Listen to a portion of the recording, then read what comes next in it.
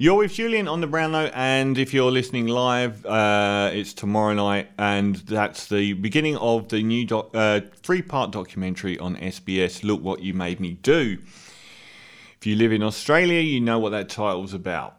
I remember an ABC documentary on domestic violence where they interviewed perpetrators of domestic violence that were in jail. Every last man said it was still the woman's fault. Look what you made me do. We have an epidemic of domestic violence in Australia, and we also have a wider ranging problem with misogyny and sexism and general aggression and nastiness towards women that has been fueled by the internet a lot. There's a crushing statistic globally, which is that a man is most likely to die a violent death outside of his own home at the hands of a stranger. A woman is most likely to experience a violent death inside her own home at the hands of a friend or family member, which is a pretty distressing thing.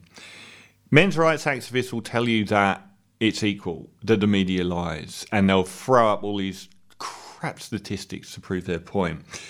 1 in 5 Aussie women, 1.7 million women, have been sexually assaulted or threatened since the age of 15.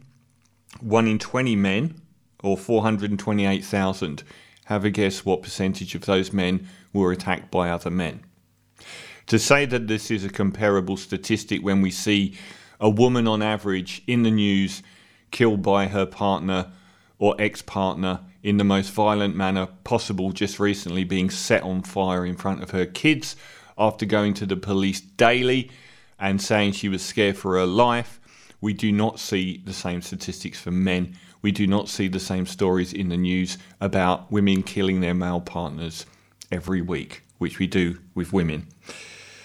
There are there were 264,000 violent domestic incidents recorded by the police over a 2-year period. There's something like 700,000 calls for domestic violence a year. Hundreds of thousands of calls. This is an epidemic. It's a new wave of online sexism that I've noticed, where people with very aberrant views on women can often operate with impunity or anonymity online.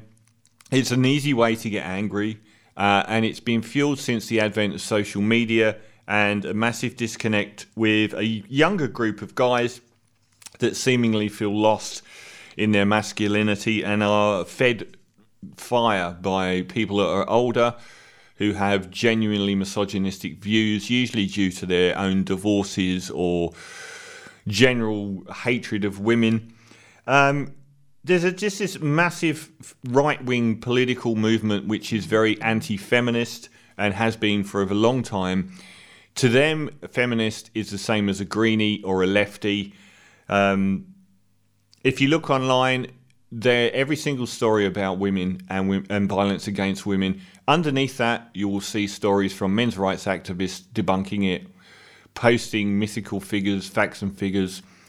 And they cannot do anything for men. They don't do anything actually productive for men. They just shoot down any story about women. I do have my own history of domestic violence, and I would, after saying it's all about women, my own personal history has what was called by a counsellor to me domestic violence against me. In what they called a psychotically abusive relationship. So I do have experience of it the other way around. I never called it that. I would never have called it that, but it did leave me hospitalised a couple of times for mental health problems after never having any in my whole life, and it took years to get over. But it did give me a window into some of the things that go on.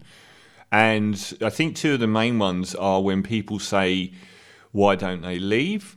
Well, I didn't leave. I didn't leave because I'd been broken down over a 6-year period into a ghost of a human being. I was a shell of a person. I had no agency. I had no close friends left because they'd been cut off. I had no idea that this was going on or that this was unusual because I'd normalised a lot of behaviour that should have been toxic and obvious to an outsider over a long period of time through gradual increments. I fully understand why a woman can't leave an abusive relationship. The other misnomer is people assume there's a giant spider on the wall right behind me. This is not good. This is not good. I just saw it in the mirror. Christ. God, I hate spiders. I don't hate them particularly, but when you don't know they're there. So the other big misnomer is that a guy will walk in and punch a girl in the face. This isn't what happens. These people are experts at hiding who they are. You will read over and over about women who say they changed 2 years after they met them, they got married, everything was perfect, and then it happened by gradual increments. The text messages, who are you seeing? These things compounding and building up. The anger eventually leading to a slap. Having your friends cut, only ever seeing his friends and never your friends. These are elements of control, sometimes, as in my case, by people that had serious mental health problems. But it still has such an impact on you. It removes who you are. You don't have a personality behind it left. So I do understand, and I wish I didn't.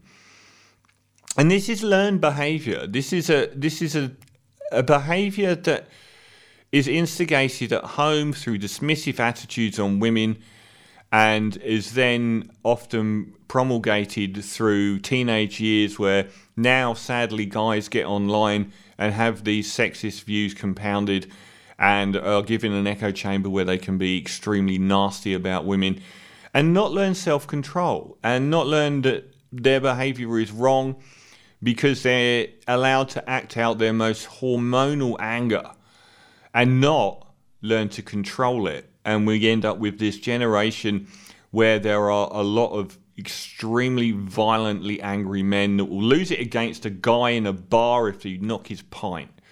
This has got much worse over the recent years, over the last couple of decades. Even in places like America, it's got much worse because people don't have that level of self-control anymore. Men don't have that level of self-control, and it's all too easy to take it out on a woman.